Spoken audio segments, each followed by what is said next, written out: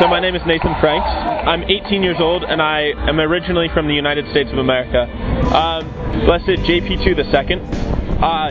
He is one of the original men that got me inspired on thinking about my vocation of priesthood, to think about that as any Catholic young man should, of actually focusing on what it means to be a Christian, what it means to be a Catholic, that sacrifice can be made, but it's not a sacrifice if you do it out of love. It is giving of yourself to the greater being of the Roman Catholic Church. And to be able to do that to be able to see that through a man that lived in such a way, saying that he could do the things only through Christ, not through his own strength, but through the love of Christ, I aspire to be like him in almost everything I do.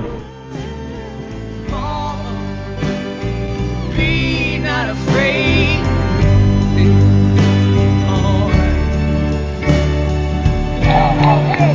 God, for he loves you.